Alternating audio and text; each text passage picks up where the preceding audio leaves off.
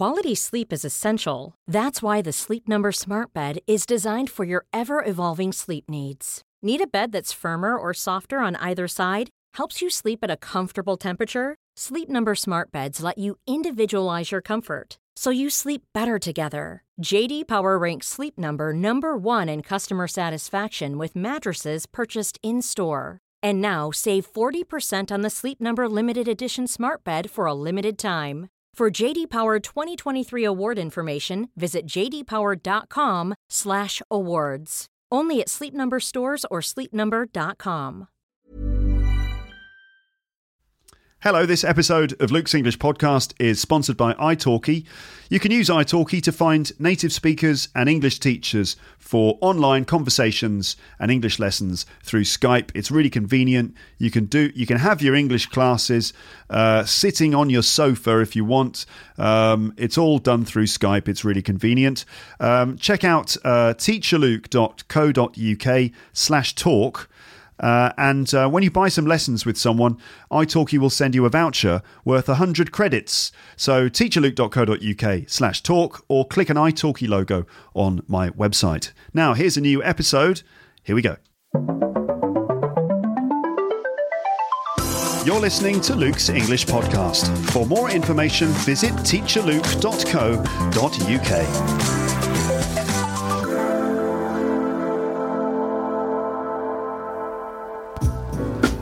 Hello everyone, welcome back to Luke's English Podcast. Here's a new episode. In this one, I'm going to continue going through a few more questions and comments that I've received from listeners recently. I started doing this in episode number 403 because I sort of made a list of these questions and comments that I picked out from my inbox and from comments and other places, and I made a list and I started going through that list of questions in episode 403, and that episode covered a few things like, for example, a World War I story from a listener, a language question about noun phrases and possessives, and also some details about my dad's accent. I didn't finish going through my list because I've still got a couple of questions left, so that's what I'm going to deal with in this episode. So a lot of this episode actually is scripted because I wrote some notes in preparation for this one, and I'm reading from those notes in this episode. So check out the notes on the page for this episode. It's kind of like mainly scripted. I expect I'll go off script at certain times and sort of say some other things that aren't written down, and I'll try to keep the whole thing sounding as natural as possible. If you're transcribing this episode as part of the transcription project, then don't forget to check the page for this episode and copy and then paste these notes into your transcript, and then you can just add any of the other things that I say that are not written down. Okay? Right, so here's an overview of what I'd like to achieve in this episode. I'm going to start with a grammar question about the difference between past continuous and past simple tenses. So past continuous and past simple. Then I'm going to deal with a question about media bias in the UK. I'm going to sort of say a few things about the terrible plane crash that happened in Colombia on Monday this week. And there'll be a couple of other bits and pieces too, I expect. So some language stuff, some grammar stuff, a bit of cultural stuff about the media, and then some topical stuff there about that news story. So let's get straight down to it, shall we? And we're going to begin with this grammar question. And this is a question about the differences between past simple tense and past continuous tense. Now, these two tenses, this area of grammar, is the sort of thing that you deal with at the intermediate level. But this question, I think, is a question from a listener who's a little bit confused by two sentences that apparently he's heard that to him seem to mean the same thing. So let me read out the question, the comment. This is a comment from someone called Vadim. I can't remember when this was left on the website, but I've been kind of thinking about this one for a while. So Vadim wrote this comment. He said, "Hello, Luke, I have a question. I hear people say these things. So A, I worked all day yesterday, and B, I was working all day yesterday. And then C, I waited for you for 3 hours yesterday, And D, I was waiting for you for 3 hours yesterday. And they say it without any further information, so I can't see any real difference between those pairs of sentences. Like, I waited for you for 3 hours yesterday, and I was waiting for you for 3 hours yesterday. So Vadim can't see the difference there. What's the difference between A and B, C and D? I trawled through plenty of information on that matter, but I'm still confused. I would appreciate your clearing this up. Okay then, Vadim, let's deal with that. So, obviously, we can see that it's the difference there is in the tense, the verb form. I waited and I was waiting. So, what do you think, listeners? What do you reckon? How would you answer this question if you were the teacher in this situation, or if your friend who's learning English asked you this question? How would you answer this one? What is the difference between I waited for you for 3 hours yesterday and I was waiting for you for 3 hours yesterday? What's the difference? Are those sentences both correct? Is there in fact a difference at all, or do they basically mean the same thing? Here's my answer, Vadim. Now, first of all, without more context, sometimes the same sentence in two different tenses can basically mean the same thing. It is possible that past simple and past continuous in some situations can basically mean the same thing. There is often a bit of crossover between tenses. There are certain times when they kind of mean the same thing. Like, for example, if you have present perfect simple and present perfect continuous, sometimes those sentences mean the same thing. Like, I've lived here for 4 years and I've been living here for 4 years, Those kind of mean the same thing, basically. Now, this isn't a question about present perfect, so we'll put that one to one side. I worked all day yesterday and I was working all day yesterday. They could basically mean the same thing because we don't have any more information. That's probably the simple answer. In fact, there's no difference. They're the same. The lack of bigger context and the fact that they both specify a duration, both those sentences specify a duration. We've got all day, and they also give the same time period, yesterday. Those time expressions narrow down the meaning of the verbs to such an extent that they basically mean the same thing. And time expressions are important. It's not just the verb forms that dictate the meaning of a sentence, but also all the other bits of vocabulary and the other things around the verbs, like, for example, time expressions, are important for narrowing down the meaning of a sentence. It's also not just the sort of linguistic context, but the situation in which the sentence has been used, and that sort of adds more detail, as I'm going to say in a moment. So it's not just about the verbs every time. You could even say, for example, I work all day yesterday, and we would know exactly what that means because of the word yesterday and the words all day. Even though it's incorrect, of course, because we don't use a present tense, work, to refer to yesterday. So I work all day yesterday. We know what that means, but it's wrong, okay? And that's just because of the time expressions sort of narrowing down the meaning. So I worked all day yesterday. I was working all day yesterday. All right, based on the information you've given me, Vadim, I would say that they do basically mean the same thing here. But I expect that that answer of they're the same, that might not be completely satisfying. Because we all know, don't we? We all know that past simple and past continuous are different. So let's see if we can go deeper into the difference between these tenses. Okay, so strap yourselves in, brace yourselves, because grammar is coming. All right, so here comes the longer answer. I'll try to make it easy to understand without getting too abstract. Wish me luck. Okay, right, so what's the difference between past simple and past continuous tenses? By the way, past continuous is sometimes called the past progressive tense as well. So what's the difference then, using these sentences that Vadim has given us as a starting point? I worked all day yesterday. I was working all day yesterday. I'm exhausted already, Vadim. I am, because all this work, it's too much work. I worked all day yesterday and I was working all day yesterday. Now I'm exhausted. But anyway, let's keep going, because you've got to keep going, right, when you're learning English. You might be like, oh, this is a drag. Keep going. That's very important. You've got to keep climbing that mountain. Anyway, look at the view. It's beautiful. Right. So there is a slight difference in nuance, I think, between these two sentences, which would be much easier to establish if there was more context. For example, understanding the pragmatic concerns of the speakers. Like, why did the person say these things? The intentions of the speaker is massively important, because language is used to convey certain specific ideas at a certain moment, and sometimes the situation itself can lend meaning to an utterance. So, language doesn't exist in a vacuum. So remember, context is everything. Vadim says in his comment that the speaker doesn't add any other information beyond the words all day yesterday. That's it. And we see there are no other accompanying clauses, a second verb, or other supporting sentences, or even like a response from someone else. We don't know how the sentences or the situation continues at all.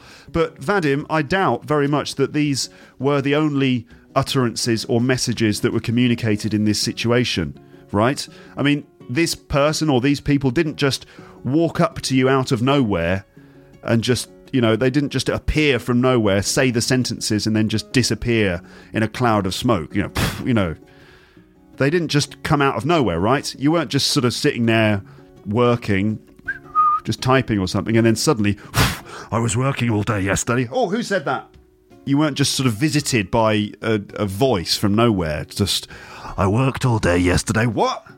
I don't think that's what happened. So what's the situation, Vadim? Are these responses to questions? I was working all day yesterday. Is that a response to a question or something? Why is the speaker saying these things? And without this context, the sentences on their own become quite abstract.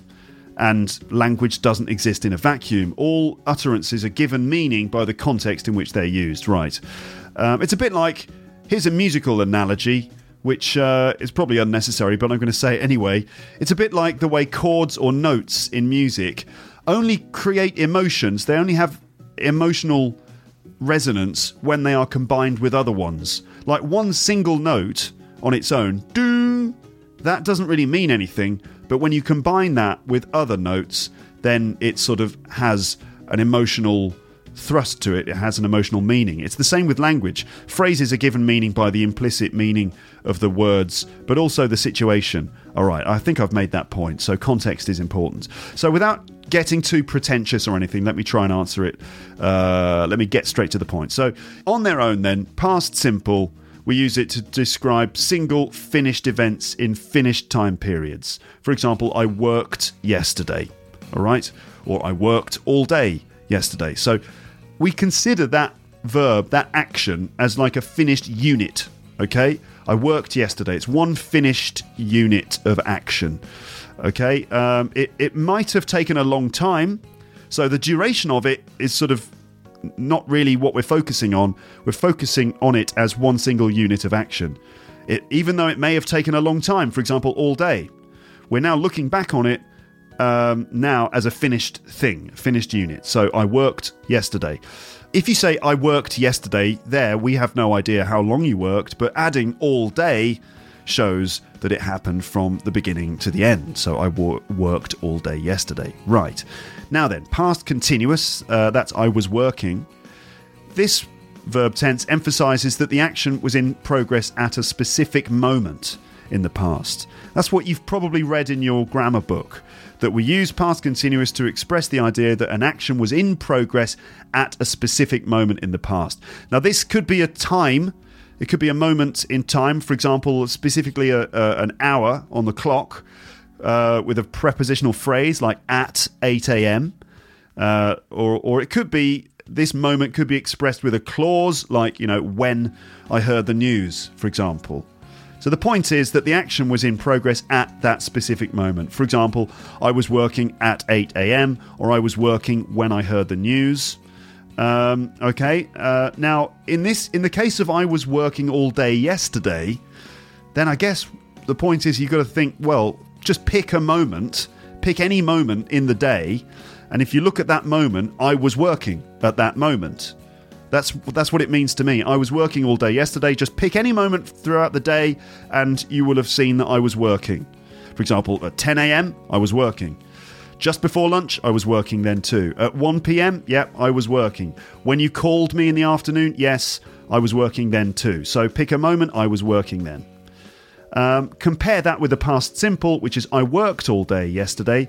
And this feels like the speaker is expressing the action as one single unit of activity. So maybe, in the context of a conversation, it could be, what did you do last night? Well, last night I just came home and I went straight to bed because I worked all day yesterday and I was really tired. Okay. Yes. You might also say I had worked all day, but you don't have to. I worked all day yesterday, so I was really tired, so I didn't want to go out. Okay. So it feels like one single unit of activity as a finished thing. Right, okay. I understood that I just sort of repeated myself a bit, but sometimes it's necessary just to make it absolutely clear. Because it's difficult to describe these things. It sounds very abstract, when we start using all these rules. It's focusing on an action that was in progress at a particular moment in the, It's really abstract. So what we really need is some examples, okay, in order to compare and think about genuine, pragmatic, what's the word for it? Pragmatic intentions, like what the speaker really means. We need examples. And those examples are coming in a moment. But yes, this stuff does get pretty abstract and quite slippery, which is quite normal. I think it's quite normal when you're studying grammar, especially when you just focus on the grammar on its own without thinking about the reasons why people are saying the things they're saying. If you just look at grammar on its own, it starts to get abstract. So you've got to, always think about why is the person saying this thing? What's the context in which it's being used? To an extent, we are groping around in the dark here, looking for concrete meaning. And I imagine that for learners of English, it is a bit like that, especially when, for example, English grammar doesn't perfectly translate into your first language. You're probably looking for an equivalent in your first language. In some cases, there is no equivalent. Like, for example, for French people, studying the present perfect tense can be difficult because there is no equivalent in French. So it's like trying to think in a new paradigm, thinking in a completely new way about time in some cases. I think that probably past continuous and past simple, most languages will have rough equivalents of the two. So what about those examples to illustrate the way that these verb tenses are used? This should make it much easier. And I know, by the way, that a lot of you listening to this, you've studied past continuous and past simple before, all right? But let me just take you back to that question of I worked all day yesterday and I was working all day yesterday, and put yourself in the shoes of the teacher, and how would you explain that in a really clear way to satisfy Vadim with his question?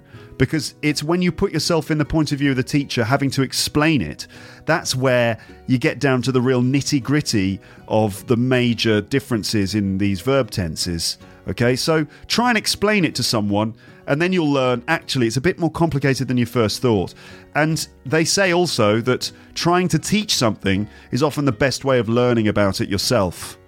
So there's an idea when you're studying grammar, if you're looking for a way of trying to, approach the grammar study, you could imagine that you're going to teach that grammar to someone else.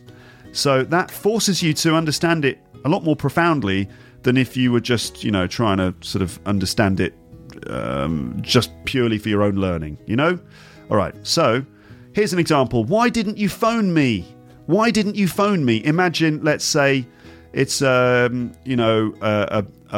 boyfriend or girlfriend. Let's say it's a girlfriend arguing with her boyfriend because she called him and he didn't call her back. He didn't answer her phone calls.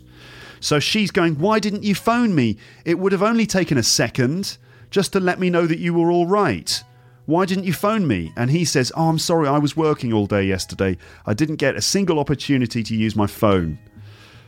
Now, that would seem to be a more satisfying answer than I worked all day yesterday. Like, why didn't you phone me? I sent you text messages. I called you 3 times. Why didn't you pick up your phone? Yeah, I worked all day yesterday. All right, kind of works, but I was working all day yesterday seems better to me because that sort of focuses on what you were involved in at those specific moments that the girl called.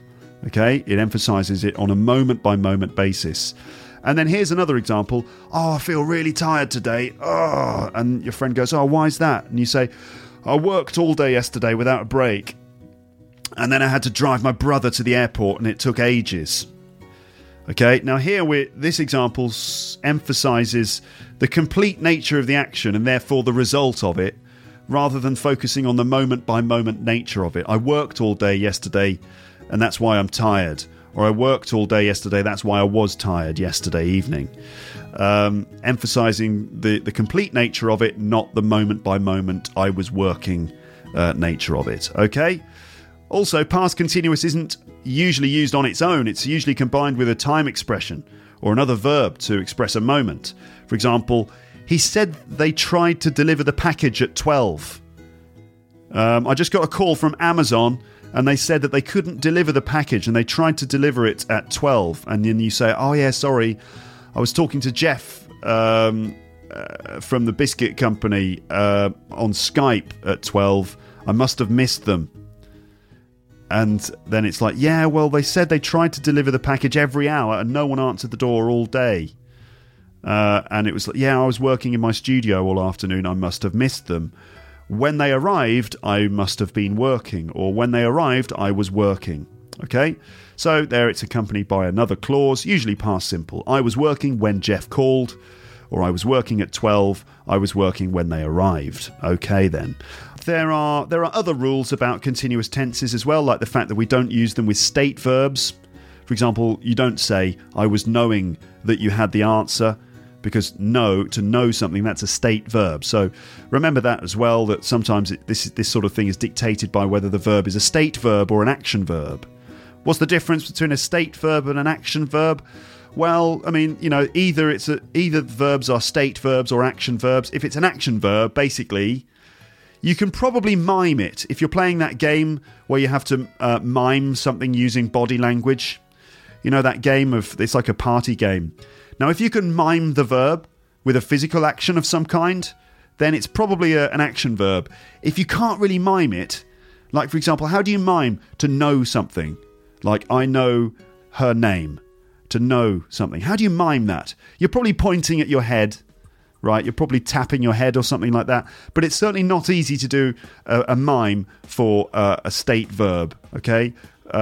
So generally that's a kind of rule of thumb for working out if it's a state verb or an action verb. If you can do a physical mime for it, then it's probably an action verb.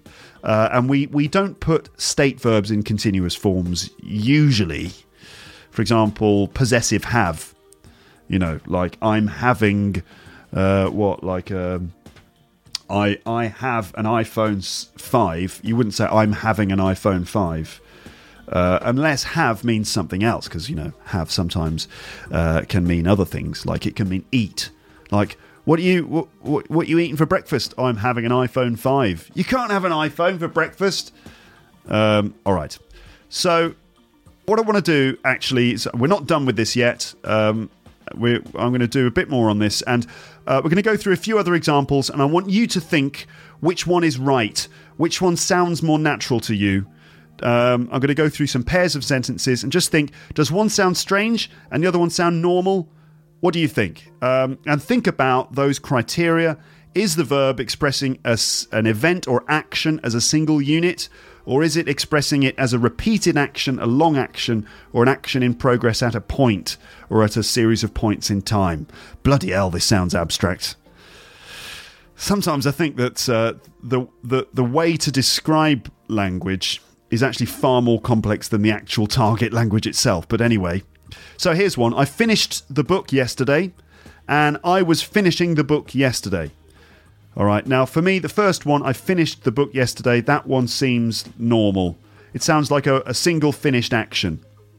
Like, for example, I finished that book yesterday. Oh, it's brilliant. What an amazing ending. And I was finishing that book yesterday when I got interrupted. Okay, here's another one. Sorry I'm late for the meeting. I got lost on the way here. I took a wrong turn and I got stuck on the ring road. That one seems normal to me. Sorry I'm late for the meeting. I got lost on the way here. And this one, sorry I'm late for the meeting. I was getting lost on the way here. That sounds strange to me, because either you're lost or you're not lost, right? You know, I mean, how long does it take to get lost? You know, sorry I'm late, I was getting lost. No, I got lost. Sorry I'm late for the meeting, I was getting lost on the way here. I was taking a wrong turn. I was taking a wrong turn. You mean you took the wrong turn again and again and again and again? Don't do that. So, sorry I'm late, I got lost on the way here. I took a wrong turn, I got stuck on the ring road. Ronaldo scored a goal in the last 5 minutes. That sounds normal. And Ronaldo was scoring a goal in the last 5 minutes, which sounds weird. It's like, what, there was some sort of weird glitch in the Matrix where he just was scoring a goal just again and again and again and again in the last 5 minutes, like some kind of weird glitch. Ronaldo scored 1 goal in the last 5 minutes. Ronaldo was scoring 1 goal in the last 5 minutes is really weird. Here's another one. Sorry I'm late, I found a parking space. And sorry I'm late, I was finding a parking space. So for me, the first one there sounds strange. Sorry I'm late, I found a parking space. That's strange because surely if you found a parking space, that would mean that you're not late. So we need more information, like, I found a parking space, but it took ages. Or it took ages to find a parking space. Sorry I'm late. Okay, that would be better. Sorry I'm late, I was finding a parking space. That makes sense. It seems like you tried again and again and again to find one, or it was a long repeated action with you driving round and round and round in the car park, finding a parking space. I think we get the point, don't we? I think we do. I've got other examples and other things to say, but I think that's it, really. There's some other stuff here. There's like some other examples, but I think we've done that one. Right, Vadim? Okay, happy? Satisfied? Hello, Vadim? Vadim? Vadim! Getting no response from Vadim here. Oh, yeah, that's right, because I'm sitting in a room on my own with a microphone. Yeah, weird, isn't it? It's sometimes weird. Okay, done. Grammar, done, out the way. Now, here's another question, and this one is about media bias in the UK. And this is a question from a listener called Juliana from Brazil. And Juliana, I don't know if that's how you pronounce your name. As usual, I can never pronounce the names of my listeners because I need to actually have the person there to correct me. But anyway, I'm going to call you Juliana from Brazil. And this is Juliana's question. And she goes, and it goes like this. So, hey, Luke, how are you? I'm fine, Juliana. Thank you. How are you? Good, you're fine. She said, I'm a long-term Lepster. Your job is amazing. Firstly, let me explain what I'm asking you about. I'm Brazilian, and my particular opinion about the media here in Brazil is it's not impartial, especially about policy. I'm following the news about Brexit, and I usually read the BBC and the Telegraph. I'd like to ask you a question. Do you think that the BBC or the Telegraph are impartial about policy? Thanks for your attention. You're great. Oh, thanks. And she said, I'm sorry about my English. I'm learning. Don't be modest. Your English is good, Juliana. Right then. So, impartial. We know what this one means, right, everyone? It means kind of neutral, not biased. So biased, that's B-I-A-S-E-D.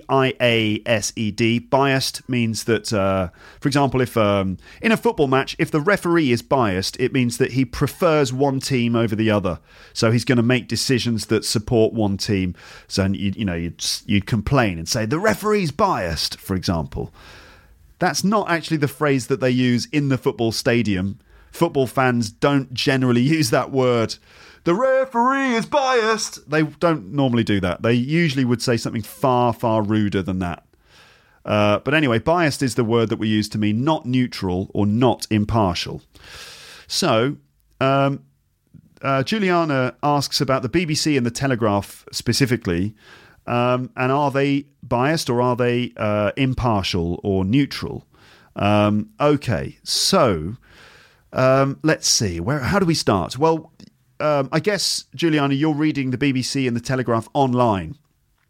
And of course, nowadays, like news outlets, news TV stations, radio stations like the BBC, the BBC is known for broadcasting, TV and radio. The Telegraph used to be a print newspaper. So we're kind of dealing with slightly different media outlets. You've got the BBC, which used to be just for TV and radio broadcasting, and the Telegraph, which used to be in print media. Now they're online.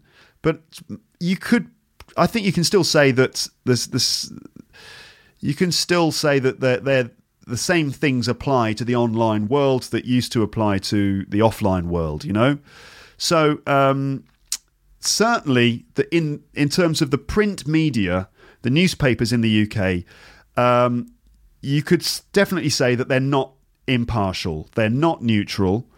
Most of the newspapers have an editorial position, which means that they've got a kind of ideological position which influences the way that they report the news, and it influences the sorts of opinions that you can read in their newspapers. So most of the newspapers will have a particular kind of bias.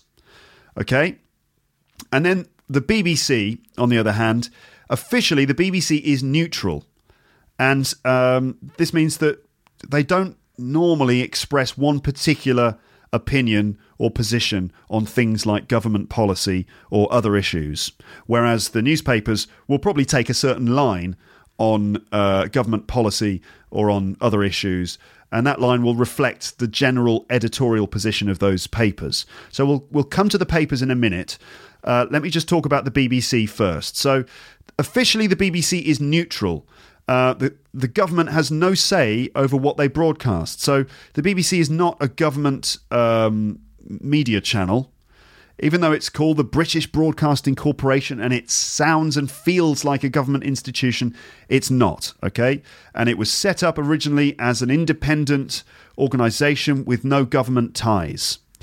Now, the content on the BBC, and this, I guess, includes the BBC's website, is monitored by independent regulators. The BBC is funded mainly by the licence fee, which I talked about in a recent episode with Molly Martinez that you might have heard. The BBC is funded by the licence fee, which basically means that if you want to watch TV in the UK, you've got to pay a licence fee every year. And the money from that licence fee goes into like a fund and this thing called the BBC Trust. And that money then is used by the BBC to make its programmes and things like that, okay?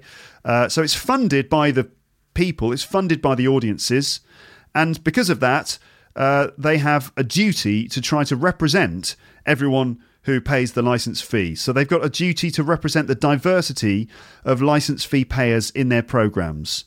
So it's kind of their duty to try to, be balanced and neutral. So BBC News... if we're talking about international news, for example, that you see on the BBC News, they have a network of reporters that are stationed around the world. And I think it's fair to say that the BBC tries to get the stories from the source as much as possible. They try and get the information from direct sources that are, living in those countries. So you get BBC correspondents in different parts of the world who will report back the news. So that's also tends to be a sign that the information that they broadcast is reliable to an extent because they are coming from sources. Now, at this point, there's probably people out there thinking about the reliability of BBC information. Of course, it's really difficult to get purely objective, completely reliable information from the media. And it doesn't matter what media outlet it is, because it's the media, you're getting your information mediated. That's the meaning of the media. The information comes through other people. And because of that, you're always going to get their interpretation of it. But I think that the BBC has this long-standing tradition of independent coverage. It's a tradition and it's sort of a duty. It's been one of the founding principles of the BBC to try to be neutral, even though that's kind of impossible. They do, I think, try. So I think it's almost completely impossible to be totally neutral about everything. And the individual decision makers at the BBC, like the people in charge of making certain decisions about which stories are going to be broadcast and the order in which those stories will be broadcast, those individual decision makers probably have to make choices about what they think is more or less newsworthy. So there will be some value judgment in there to a certain extent when the editors of the news, for example, decide to prioritise certain stories over others, But, you can be sure that there are long, complex meetings, long and complex reports and papers shared in the BBC, and long discussions between people in which they try to make these journalistic decisions about, which story are we going to lead with and why. It's a complicated process. It's not, for example, all decided by one person with a specific agenda, and it's not, based on directives or advice or whatever steering from the government. Okay, it's not directed by the government like some TV stations out there in the world. Now, the BBC is sometimes attacked by critics who argue that it is biased, but these critics, you tend to find, come from various positions. So the BBC is criticised by people from across the political spectrum. It's criticised by the left, it's criticised by the right, it's criticised by everyone. Some people feel that the BBC favours left-wing views. Other people believe that the BBC favours right-wing views. Some people think that it's kind of some people think that the BBC is somehow it's supporting the status quo and it's trying to maintain the status quo. And other people argue that the BBC is sort of undermining the status quo and that it's what's the word I'm looking for? Not kind of counteractive, but subversive. That's it. So some people see the BBC as like this subversive thing, which is controlled by liberal left wingers. Other people see the BBC as like this kind of institution, this conservative institution that basically maintains the status quo, the current order. So if a lot of people on the left will look at the BBC and think it's a conservative organisation, people on the right will look at the BBC and think it's some sort of left-wing organisation. So, it gets criticised on both from both sides. Some people think the BBC is too radical, other people think it's too conservative. The fact is that the BBC have a duty to present balanced opinions. So you often hear both sides of the debate, or more than just both sides. You hear many different opinions on a debate. And that's a difficult thing to achieve. If you're trying to cover a story and sort of include the different angles on that story, that's difficult. It's difficult to do that in a limited period of time. So, the BBC try to get different voices and different opinions. I guess they don't get it right all the time. They probably don't manage to give absolutely balanced coverage on everything. Like, for example, the BBC was criticised for its coverage of Brexit.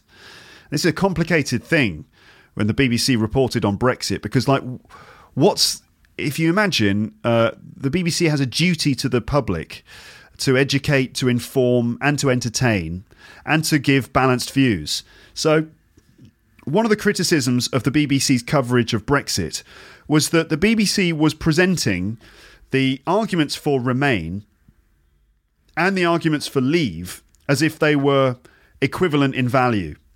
Okay, when since then it's been proved that some of the arguments for Leave didn't have any substance to them at all. Like, they were based, in fact, on untruths. Like these statements about whether the money saved from, like statements about how much money was being spent on the EU budget by the UK every year. And these numbers were sort of, twisted and manipulated. And yet the BBC, I think, presented these arguments. They gave the Brexiteers the time and the space to present those arguments because of balance, because the BBC were trying to show a balanced debate. So they let the Remainers give their points of view, and you had all these experts and things like that giving their arguments. And then the BBC felt duty bound to then let the Brexiteers kind of give their arguments.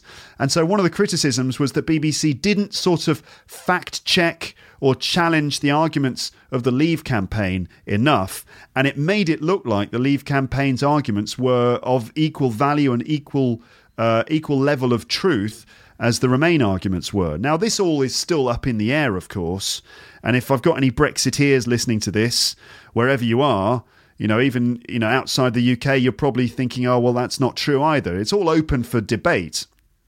So that's what the sort of, let's say, the Remainers are criticising the BBC for, that they presented the Leave's arguments as if they were of equal value.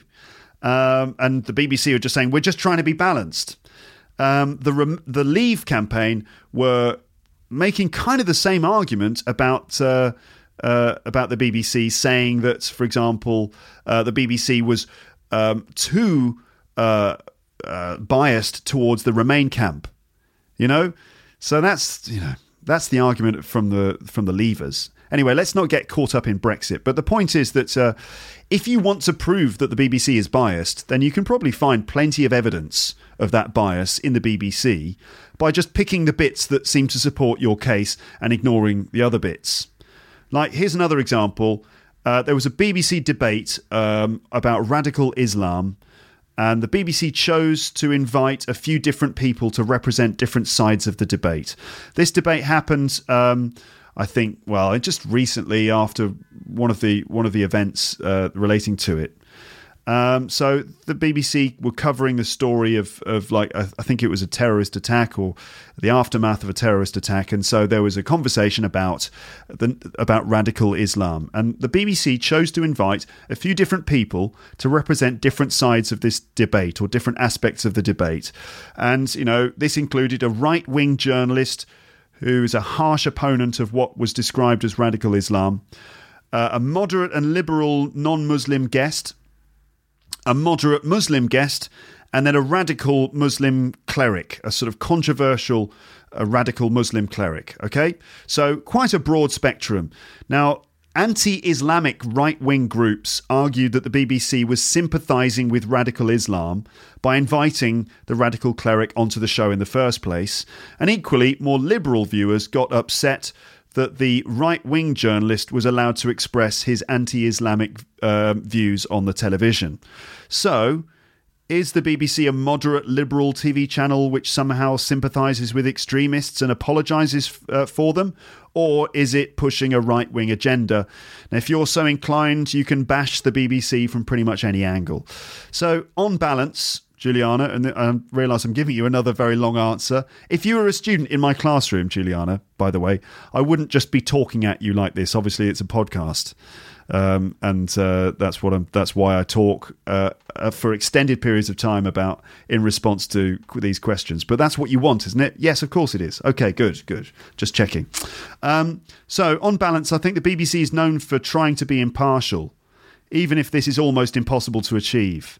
And the BBC is essentially a public service, and it has a duty to be neutral. Okay, now, there are other TV channels as well, like you might see videos on YouTube from Channel 4 News, and there are other news channels in the UK. And I mean, many other news channels, TV channels, have a slightly worse reputation than the BBC. Like there's ITV, that's independent television. ITV is criticised for focusing more on commercialised output at the expense of quality standards.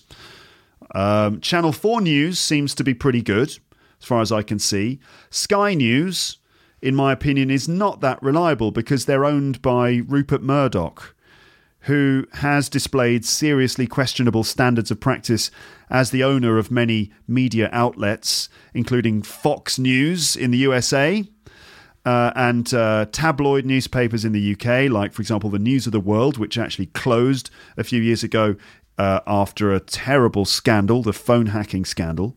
So Rupert Murdoch owns Sky TV, and I just wonder about their news output. And if I had a choice between Sky TV and the BBC, I'd go for the BBC every time. Rupert Murdoch, this media mogul, is criticised for various things like putting personal gain, profit, and corporate or political connections ahead of balanced journalism. So of all the TV news outlets that we have in the UK, the BBC seems to be pretty good. But then again, of course, there are going to be critics, and I'm sure that people are going to disagree with me on that. And of course, I have no idea how much we can really believe what we see in the TV news in general. And I wonder if it's just somehow intrinsically limited television. Maybe it's just intrinsically limited as an information medium. Is it possible to get a genuinely realistic and rounded view of what's going on by watching coverage from news media? It's extremely difficult to get the full picture, so your view is always going to be mediated to an extent. And that's why it's called the media. But on balance, I think the BBC takes greater steps to be impartial than many other TV news outlets that there are. And also, it takes greater steps to be impartial than many of the newspapers, which proudly present their political bias to the public every day in their pages. So I've talked about the BBC. What about the newspapers? Now, this is a whole podcast episode, and I'm going to try and sort of sum it up in just a few minutes here. So most of the newspapers have an editorial position. In fact, I think all of them do, really. You could say The Independent, The Independent, I think, was launched on the basis that it didn't have a political allegiance. The Independent is kind of moderate to left, really.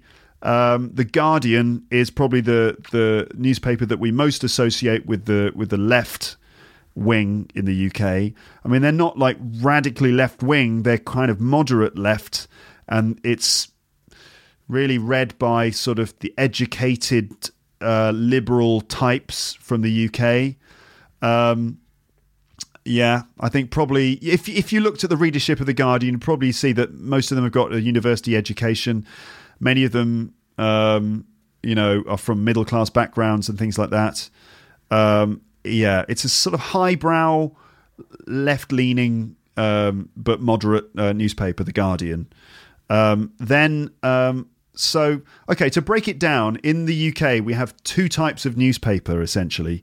We've got broadsheet newspapers and tabloid newspapers. Broadsheets are the sort of bigger ones. They used to be bigger. These days, they've changed the size of broadsheets to make them smaller, and they're much easier to read. But broadsheets used to be those big newspapers. They were huge, massive things that, really difficult to deal with. If you're on public transport, it's impossible to read a broadsheet.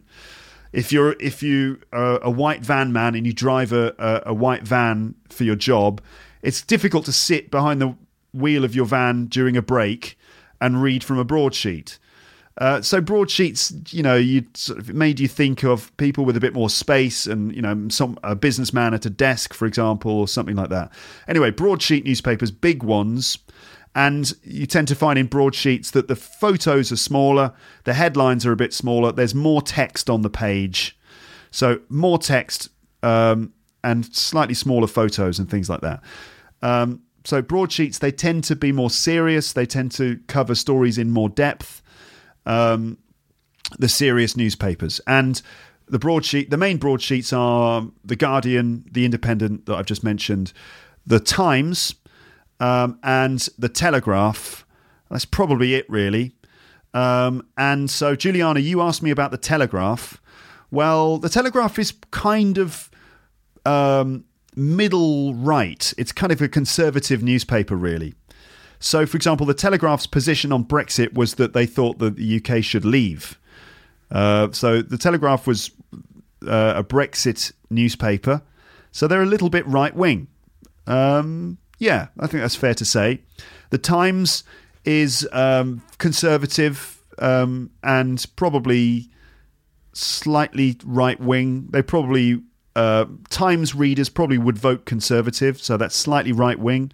I'm not sure where they stood on Brexit, actually, the Times. I think they probably thought that the UK should stay. I think they would probably remain. Following David Cameron's position, I think they probably supported the Remain camp. I know that the Financial Times, which is a broadsheet newspaper focusing on financial stories, they were for Remain, and because they were all economists and experts about the economy, and so they understood the dangers to the economy of Brexit. So the Financial Times supported the Remain camp, but Financial Times is probably a little bit conservative as well. Okay, so that's the Times, the Telegraph, the Guardian, the Independent, the broadsheets. Then Then you've got the tabloid newspapers, and the tabloids appeal to a more popular audience, a popular readership. That means just sort of they've got a more broad appeal. What does that mean, Luke? They've got a broad appeal. That means that they appeal to the populace in general. They're popular newspapers, meaning sort of just people in general. Not it's hard to describe this without kind of using slightly snobbish language. But let's say, in order to explain it to you, that you often find that working class people will read tabloid newspapers. Not always. It's not just for working class people, but you tend to find that sort of ordinary working class people, like the man who drives the white van, just ordinary blokes and women read the tabloids. I think probably the Sun and the Mirror are read mostly by let's say a working class readership. So the main tabloids, you've got the Daily Mail and the Daily Express, and then the Sun and the Mirror. And there used to be the News of the World, and there's also the Daily Star and things like the Daily Sport and stuff like that. So let's talk about the Daily Mail and the Daily Express. Now, the Daily Mail and the Express are basically tabloids in that I think that they sort of report news with an emotional kick. They use big attention-grabbing headlines. They use big photos. The stories are a bit shorter, so they kind of have those characteristics of tabloid newspapers. But they present themselves also as being a bit more grown up and serious than the other tabloids. So they're kind of like tabloid newspapers that like to think they're broadsheet newspapers, but they're not really. The Daily Mail is a right-wing newspaper, and the Daily Express is perhaps even more right-wing than the Daily Mail. So the Daily Mail, I could do a whole episode about the Daily Mail. The Daily Mail is also one of the most popular newspaper websites on the internet. But all you need to do is have a look at a page of the Daily Mail. I don't know what Daily Mail, November 2016. Let's have a look at some of their big stories of the moment. So, okay, this is the Daily Mail's website for Friday the 2nd of December. The second story they have here is this. Christmas tree burns in 20 seconds before engulfing an entire living room in just 1 minute when experts stage fire ahead of holiday season. Okay, so this is a story about how experts have staged a Christmas tree fire as a safety precaution ahead of the holiday season, and this is their second story of the day, and it's basically like a burning Christmas tree. It's kind of shock and danger and Christmas and experts. We're sort of angry and shocked and outraged, but we don't really know why. That's the general flavour of the Daily Mail. And also there's always some sort of sexual content in there too. So if you ever look at the Daily Mail's website, on the right-hand side, there are all these pictures of celebrities showing different body parts. And it's stuff like, braless Danielle Lloyd shows off her very ample assets at charity lunch after previously having her implants removed when they exploded. It's that sort of stuff, right? So I'm not a fan of the Daily Mail, as you can probably tell, but the Daily Mail is one of the most popular newspapers in the UK, right? So that's the Daily Mail. The Daily Express is the same kind of thing, basically, same sort of thing. And then you've got the Sun, which is also the same kind of thing, but with a bit more of a sense of humour. But the Sun is... the Sun is perhaps the most popular newspaper. Let's have a look at the Sun today, the Sun newspaper, and we'll just have a look at what they're leading with. Road to Broken Britain. Extraordinary photos of the same town between 2005 and 2016 starkly reveal discontent that led to Brexit. So it's kind of... This is a newspaper that appeals to the sort of the common man and the common woman, right? And the criticism of The Sun is that they exploit ordinary working people's situations, their emotions, and their prejudices in order to sell newspapers. That they're not there to help these people. They're there to just sort of appeal to the emotions of these people in order to make them buy their newspapers. And that's it, really. So in terms of the stuff that you're reading, Juliana, I think you're doing all right, really. You're getting your information from the BBC and from the Telegraph. That's probably quite a well-balanced way of doing it, because, the Telegraph's a broadsheet newspaper. They are, I think, in favour of Brexit, or I'm not sure really at this stage what they think. Let's have a look at the Telegraph today.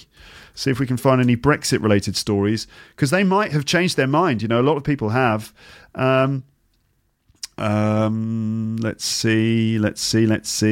So here's a story. It says there's been a local election recently in the UK, and the Liberal Democrat candidate won, and this is being seen as a victory for the Remain campaign, or the Remain camp, because the Liberal Democrats think that we should be in the European Union. And so the result of this election basically is like it sort of suggests it's a victory for Remain, okay?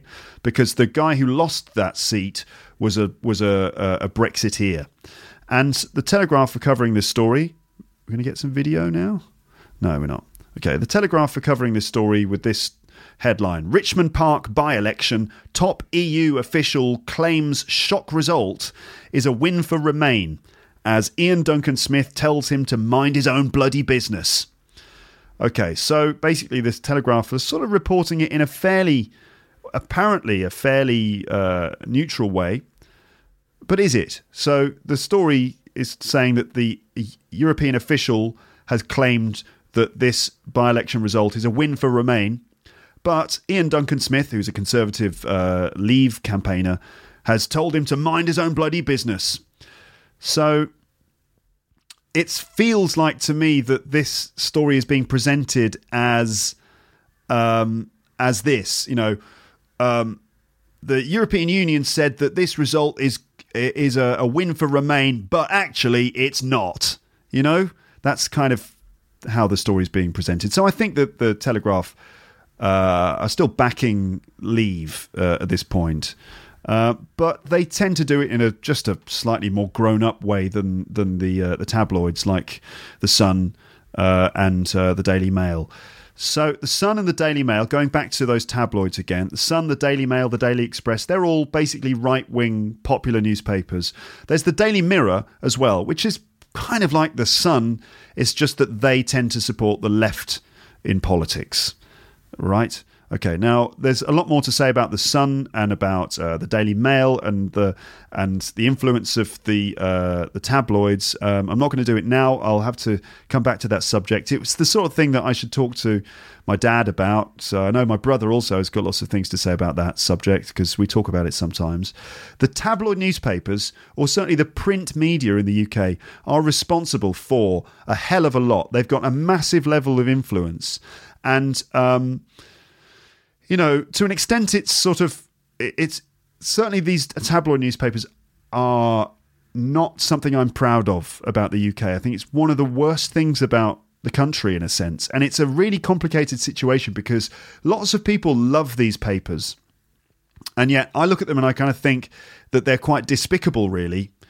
And not just in the way that they cover political stories, but the way that they deal with celebrities, the way that they invade privacy, the privacy of celebrities and things like that. It's very complicated, but I'm not a fan of those papers. So there you go, Juliana. I've just talked to you about the BBC and about the Telegraph, and given you an overview of media bias in the UK. I hope that answered your question. Right then, now we're coming towards the end here. I've just got one or two other things to say. We were just talking about the news there, and that brings me on to the third comment here. And this is a comment about Brazil's Chapecoense. Is that how I say it? Let me just check how I say the name of the football team. Hold on. Okay, this is the name of a football team in Brazil, and that this football team has been in the news. It's tragic. Here's how you say the name. Chapecoense. Chapecoense. Okay. Chapecoense. All right, then. So, this is the story about Brazil's Chapecoense football team plane crash in Colombia, which is a really sad story. And this is a comment from Roberto Geronimo, and he wrote this on my website today. And Roberto says this: "Hi Luke, how are things? I do like your work, and I believe your website is great, not only to learn English, but also to be involved in interesting topics. Thinking about that, I'd like to suggest a topic. As a very cosmopolitan person, I guess you're aware about the flight tragedy involving Chapecoense, a Brazilian football team. It's devastated people around the world, especially here in Brazil, but also in Colombia. This week has been very sad and difficult. Talking with friends about how sports, especially football, can raise such good feelings in all of us. We can use our solidarity to bring some peace to people who are suffering such pain. I know it's a very complicated topic, but I also know that you're a very sensitive person and like to contextualize football and cultural aspects in our modern society. That's my suggestion. Keep doing this great work. Hugs from Brazil." Okay, Roberto. So I was aware of this story. I saw a notification about it on my phone. I was aware of it, and I know it's a terrible tragedy for sure.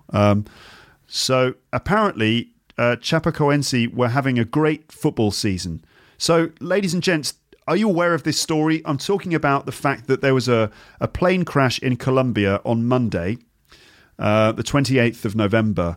And in that plane crash, a number of people died, including players and staff working at a Brazilian football team. So this football team, many of the players were killed in the crash, and it's really awful. And it's really sort of sad, and I'm sure it's affected many people. Apparently, Chapecoense were having a really great season in the Brazilian leagues this year, and in fact for the last couple of years they've been playing really well, and they were like a really great sort of success story, because they used to be a low league team, I understand, and over the last few years they got promoted all the way up to the top Brazilian league just a couple of years ago, and they were really on the up. And then apparently when the accident happened, they were on their way to play in the South American Cup final against Atlético Nacional. So it was a really big game, a big opportunity. And that's when the plane tragically crashed. And reports seem to show that the plane ran out of fuel or had electrical problems, and then finally crashed near Medellin in Colombia. Almost everyone on board was killed except for a few survivors. And at this stage, we're still not really sure why the plane had problems and why it crashed. But one thing's for sure, this is an awful tragedy, and I'm sure that it has hit people pretty hard, because in a way, these players would have been real heroes for many people, real role models for a lot of people, especially young football fans who look up to football players so much. And football is a sport which does unite people, and it gives them a passion. It gives them something to believe in. Even people, people living in very difficult circumstances, football can become something that sort of lifts them up, and it can give young people a sense that they have opportunities for the future, and that they can better themselves and they can better their situations, and they look up to these footballers. The importance of a sport like football can't really be understated, and it can be a great source of joy and strength for the fans and also for the players. It's a platform for them to achieve truly great things, even if they come from sort of disadvantaged backgrounds. Now, this team will have been really important to a lot of people. Also, they had done so well to get promoted year after year, beating bigger and bigger teams. It's an underdog story, and that makes it kind of even more tragic. Obviously, it's tragic whenever anything like this happens, but the more you learn about the players and stuff, the more you understand why so many people are upset about it. For a whole team to be lost in one event is just terrible. And I've got listeners in Brazil and in Colombia, So I just want to say on behalf of Luke's English Podcast, if you are feeling upset by this event, wherever you are, then our thoughts are with you. And it makes me think of Manchester United, actually, because a similar thing happened to Manchester United Football Club years ago in 1958, when a plane carrying the Manchester United team crashed during a takeoff in Germany, and 23 people were killed in the accident, many of them young members of the team. And it's sort of similar in that at the time, Manchester United were a young team full of promise. To the people of Manchester, they represented hope and opportunity for the future. And it was just an amazing team, and they could have achieved so much. Now, I don't know if it's any consolation, but Manchester United obviously since became one of the most driven and successful teams in English football, going on to dominate the Football League years later. Anyway, I just wanted to mention that because I got the message from Roberto today and I just felt like mentioning it. So I just wanted to say, Roberto, best wishes to you and also to everyone listening to this who is aware of this story and, you know, has been sort of moved by it at all. And obviously I was very sorry to read about what happened. I'm sure everyone else was too. Sad story. Okay, right. So we're just about done here. I've just got a couple of other things to mention. I've got a few other little bits and pieces to just deal with here. I want to say hello to Slava from Ukraine. Hello Slava. He asked me to say that ages ago, and I'm finally getting around to doing it. I hope you're still out there.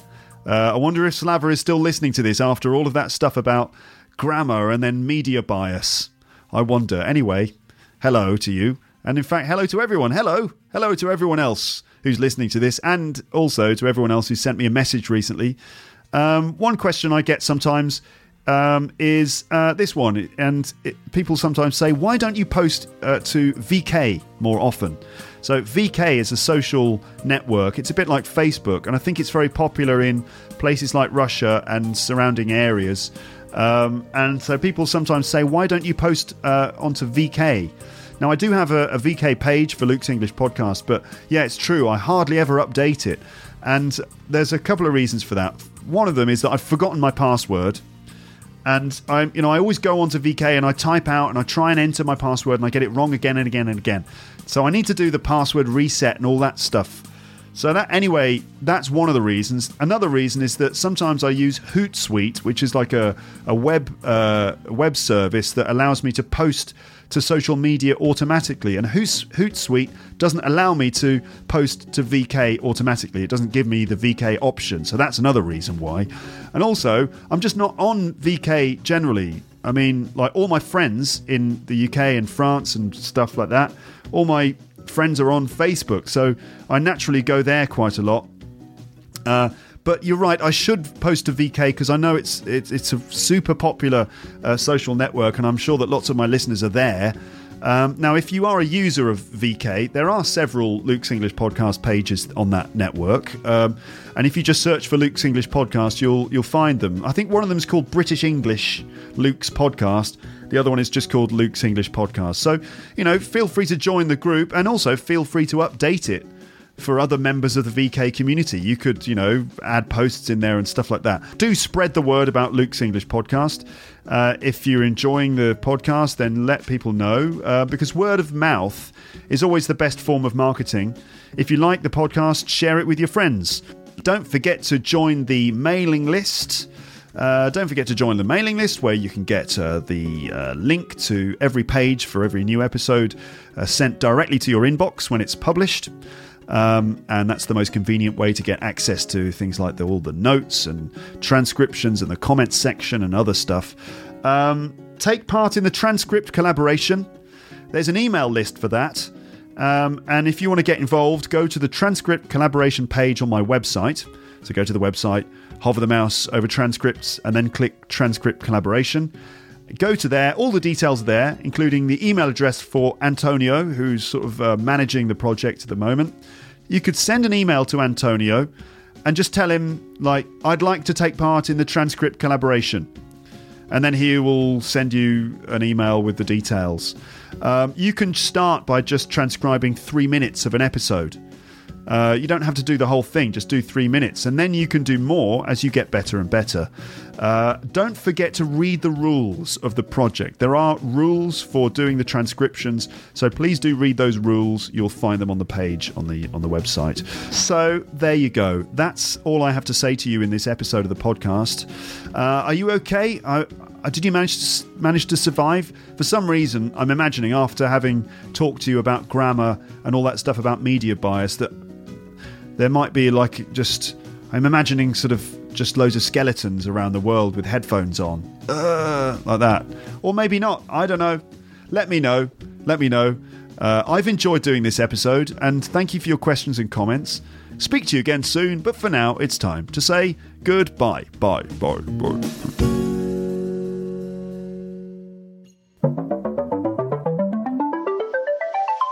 Thanks for listening to Luke's English Podcast. For more information, visit teacherluke.co.uk.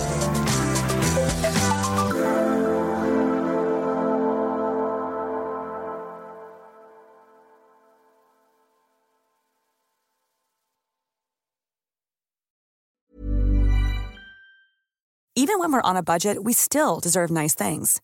Quince is a place to scoop up stunning high-end goods for 50 to 80% less than similar brands. They have buttery soft cashmere sweaters starting at $50, luxurious Italian leather bags, and so much more.